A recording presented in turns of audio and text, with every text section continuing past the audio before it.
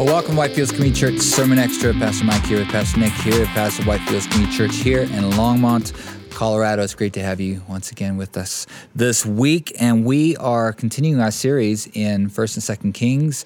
And our series is called Desiring the Kingdom, and we were in chapter 4 this past week with Sean Gilliam as our guest speaker, and the title of his message was God Sets the Captives Free. And if you missed that message, get over there, whitefieldschurch.com, and you can download it there, or you'll find it on any of the podcast platforms that you happen to use. And if you would, please subscribe, give us a thumbs up, share it with your friends. It always helps in getting at this Christ-centered God and Christ-centered, gospel-centered content out far and wide. And that certainly helps us out as we put this content together every single week, and we hope that it is blessing you. If it is, go ahead and subscribe, give us a thumbs up and a like. We would really appreciate that. But here we are in chapter 4 of 2nd Kings as we continue through our series, and Sean made reference to chapter 3, and there was kind of a few things, that we looked at in chapter 3, but one of them was this idea of ditches or pools, depending on what translation that you want to look at. If you want to fill us in on the story. Yeah, so just because it wasn't the main focus of our message on Sunday, that's one of the things that we get to do with these videos. And so in 2 Kings chapter 3, there's an interesting story where the king of Israel, right, the northern kingdom, teams up with the king of Judah, the southern kingdom, whose name is Jehoshaphat. And God says, for the sake of Jehoshaphat, I will bless you guys. Jehoshaphat seems to be a guy who reveres the Lord in many ways. Even in this chapter, they run into a problem is what's happening. They run into this problem, and the problem is that they don't have any water for their animals. They've been going for days, and they're fighting this battle. Don't have any water for their animals, and I assume for the people either. And so Jehoshaphat says, what should we do? Isn't there a man of God in Israel that we can inquire of? And they say, well, there is. There's this man, Elisha. He's the prophet here in Israel. And so they bring Elisha, and Elisha says, Elisha gets a word from the Lord. And the word from the Lord is, prepare this dry creek bed into pools. And so what that means is that the people had to dig pools and prepare kind of what we would call reservoirs, right? So maybe ditch is not the right word. Maybe it's more like reservoirs, so that when the water did flood the valley, there would be these ditches or pits or pools that would collect the water, and then they would have water. And I think there's an interesting principle here for us just on a practical level, and that is this. That idea was they had to go and dig those pools or dig those ditches or pits in preparation for the blessing that God was going to send. They had to do it in faith, knowing that God was going to send the blessing. But also, you could think, how big are you going to dig these pools?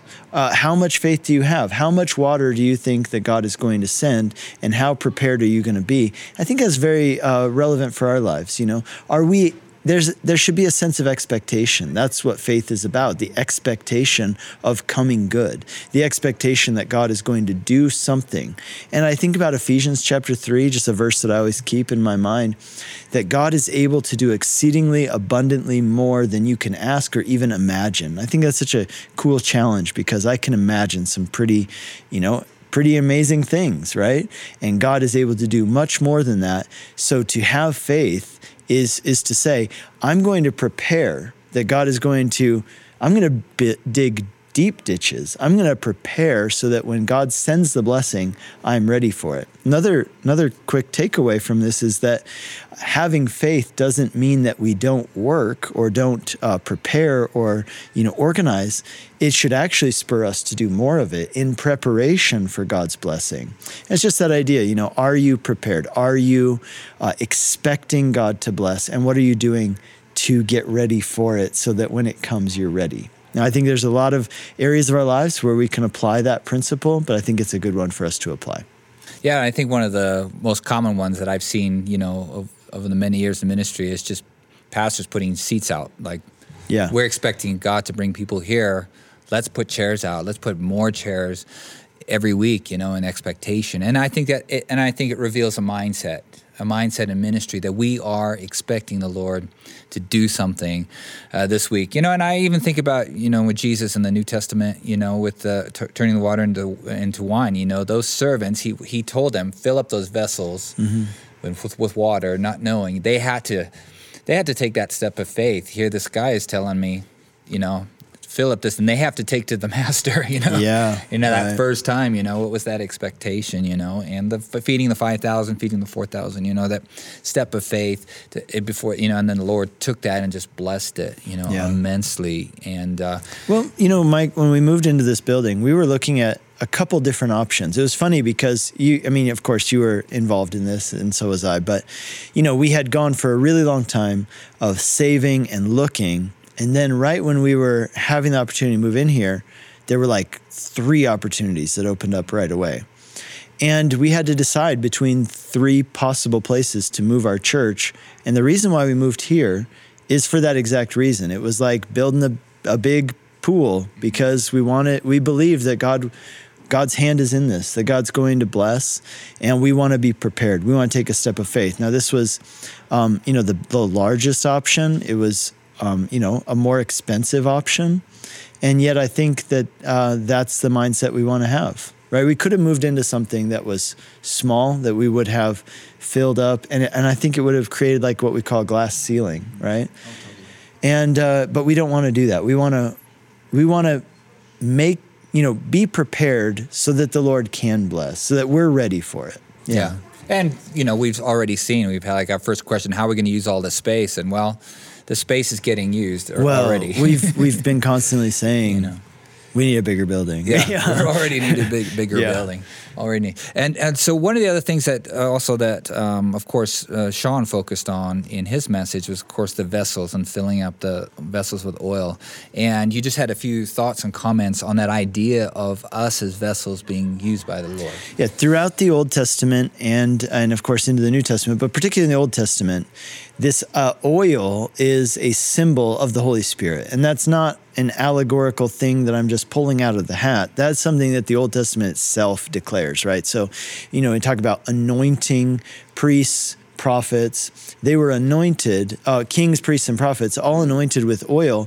And that oil was a symbol of the coming upon of the Holy Spirit to empower them to fulfill that particular ministry. So in the Old Testament, oil is a picture of the Holy Spirit, and that carries, of course, in the New Testament. But in the New Testament, we're also told by Paul in 2 Corinthians chapter 4 that we have the glory of God, the light of God's glory has been placed in us as earthen vessels. So we are like earthen jars, right? Which, that's the most basic form of a container that you had in the old days, right? Like that's like for us Tupperware or cardboard boxes or paper bags, right? Simple, not that glamorous, kind of earthy, dusty. That's who we are. And yet God has placed the light of his glory in us. But here's another part of that.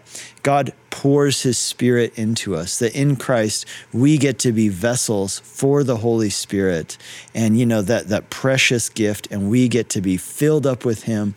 And you think about that as we're filled up with him, we seek to be filled to overflowing so that the blessing of God in our lives, the Holy Spirit, can flow out of us. Other people can be blessed and influenced by the Lord through us. Yeah, no, that's a great picture that we have. And I even just thought the picture came to my mind that this building that we're in is just an empty vessel until it's filled with the people of God who are filled with his Spirit. And then it becomes the church. Boom. It becomes the glory of God. So Boom. It's a great That thought. Wasn't in your notes. No, that wasn't in the notes. It just came to my mind right now. Okay, I got one for you, All right. Mike. All right, you guys ready for this? There's an interesting verse in chapter 3, 2 Kings chapter 3, verse 15. Here's what happens. Remember, Jehoshaphat calls Elisha and says, hey, isn't there a prophet in Israel? They call Elisha, and he asks, Elisha, give us a word from the Lord. And Elisha says, bring me a musician. And then it says that as the musician comes and he plays the music, it says the hand of the Lord was upon Elisha. So first of all, Elisha knew and sensed that it was important to have, there's some kind of connection or correlation between connecting with the Lord and having music. And as the music played, somehow that helped Elisha to have the hand of God come upon him and have him hear from God. Mike, I'm sure this is something invested a lot of thought and care into. So maybe just share with us what are some insights on that? Yeah, 2 Kings chapter 3, verse 15, my whole reason for existence. But yes, I mean, the music is such a huge part of the Bible and a way of that God interacts with us and the way that we interact with the Lord.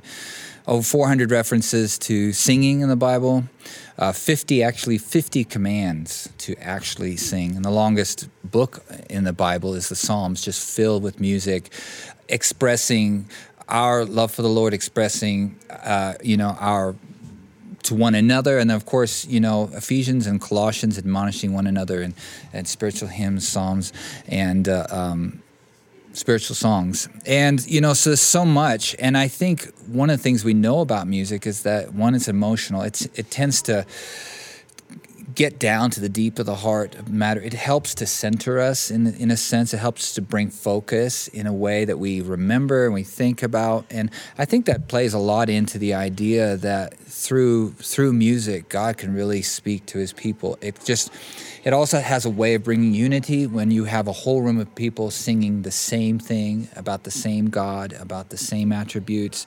It has a way of just focusing all of our attention on one thing together as the body of Christ. And I think there's a lot of power in that. And I think God can really speak. So as Elisha calls a musician, I could just see people becoming focused as to what the mission is that God wants to do. What does God want to speak? We're all thinking about the same thing. And I think music, even in a secular sense, music has a way of bringing people together, singing in stadiums, everybody singing the same song and, that kind of thing. And it's no different in the church when the church gets together and we start to sing on Sunday morning. There's power in the room and we're singing about the gospel and singing about Christ and singing about all those things he's done for us. I'm in the Psalms, I'm going to sing about all your great works. I'm going to sing about the attributes of God. I'm going to do all, I think it really certainly helps to focus us and gets down to the heart where God can certainly speak to us. Yeah, so a couple thoughts and a couple questions for you. One is this. So some people would say, it's not good if music, stirs up emotion in you. But Mike, what would you say to that? Do you think that it is good for music to stir up? Where do you think this role of emotions and music stirring up emotions, where does that all fit in? Well, if I could steal from your analogy at the men's conference, people complain about going through the motions. Well, it depends on what motions you're going through. Well, the same thing with emotions. What emotions are being brought up in you? Emotions of love, emotions of dedication, of commitment to the God that you serve. Yeah, I'm all for that. If music does that. Now, if it's music that only does that where it doesn't say what I'm getting excited about, and I think that's kind of where the discussion becomes. It's like, if you ask me, tell me something about your wife, and I'm like, well, I really love her. Well, yeah, tell me something. I really love her. Tell me. I haven't told you anything about my wife except that I really love her.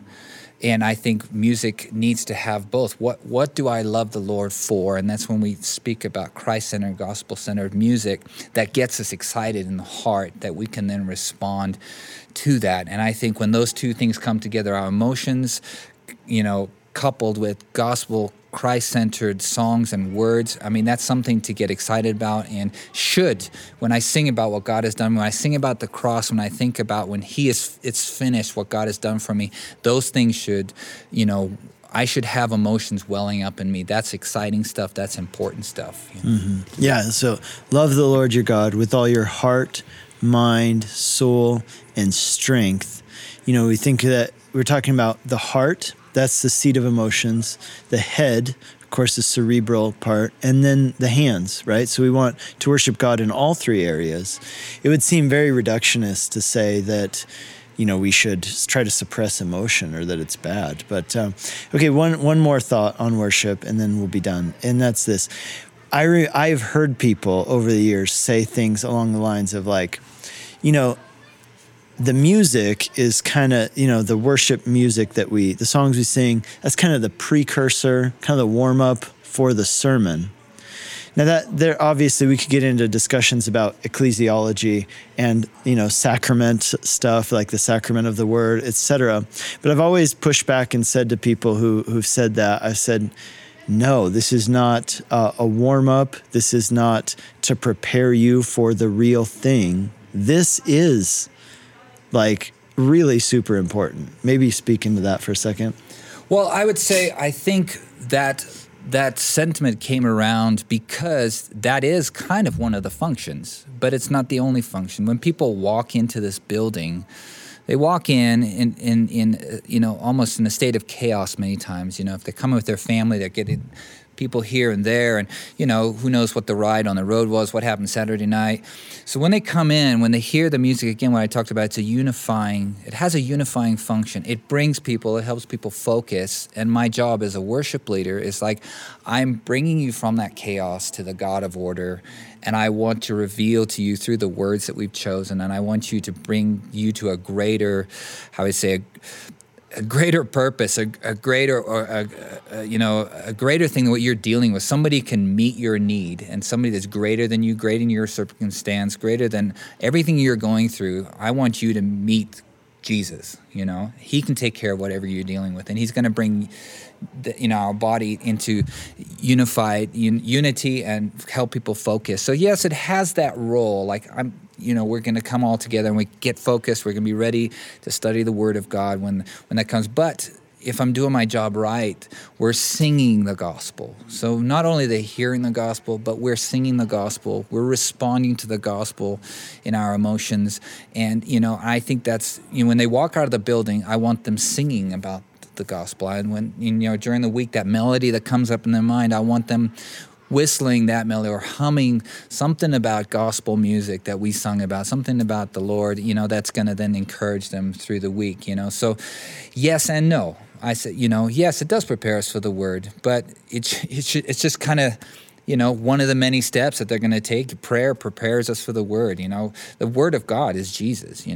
He became flesh, and so everything that we want to do is going to prepare us for that. Prepare us for the gospel. So, but we want to be singing the gospel and the great truths of who God is, and then we want to be responding to it. Yeah, and I guess I said that was my final thought, but I do have one last thought, and that is that I've noticed this tendency. That people who are involved in certain areas tend to think that their thing is really what it's all about. And everything else is just, so like, for example, somebody who cares a lot about prayer, they would say, well, yeah, what we do with the Bible is important, but it's important because it gets us to the place of prayer and seeking God in prayer, right? Like, yeah, the songs are important because it's a form of prayer, or like, so everything circles back to prayer, and they see that as the most important thing. People who are really into evangelism and missions, same thing, right? They believe that everything should be about that. And, prayer is for that purpose. The worship, the word is for that purpose, etc. People who are really into studying the word tend to view everything in that vein as well. And I've seen people, who are into worship do the same thing, where they'll say, basically, the message should spur us on to worship. Worship is the thing, the main event. But I think that, we should view all these things in a way. If we have a prayer person, I would kind of encourage them that, this is the way that God has, uniquely called, gifted, sent you, and you should run with that. But you got to also value the roles of other people in the body of Christ, right? Not everybody's a thumb, not everybody's a tongue, not everybody's an ear. And so we want to value each other. We need each other. But I think it is okay for somebody to like champion their area, like if we have a next gen leader, I want her to think that next gen is the most important thing, right? And I think that would be really healthy to have somebody who believes that their thing is the thing. Anyway, any thoughts on that before we end? I would totally agree with you. I mean, I would say that, I view my ministry through the lens of the Word. So I think all ministries should view through the Bible, and that should influence what you do, no matter what it is, So what I sing needs to be viewed through the lens of the Bible. What the next gen is doing needs to be viewed through the lens of the Bible. Pray through the Bible. Everything is through the Word of God. That is the most important thing. Psalm 119. It's all about the Word of the Lord. So I'm going to focus on my ministry, what God's called me to do, but I'm always viewing it through the Word. I want to make sure that what's in the Word is coming out of my songs and it's influencing the congregation. Cool. All right. So that's it. Well, that was a long one. We probably chopped that into 3. But if you got any comments or thoughts on those, definitely a lot of topics we covered today, but a lot of great stuff here in the book of 2 Kings. And continue on this journey with us. You can download the sermon here, whitefieldschurch.com. Please subscribe. And we look forward to seeing you next week. God bless you.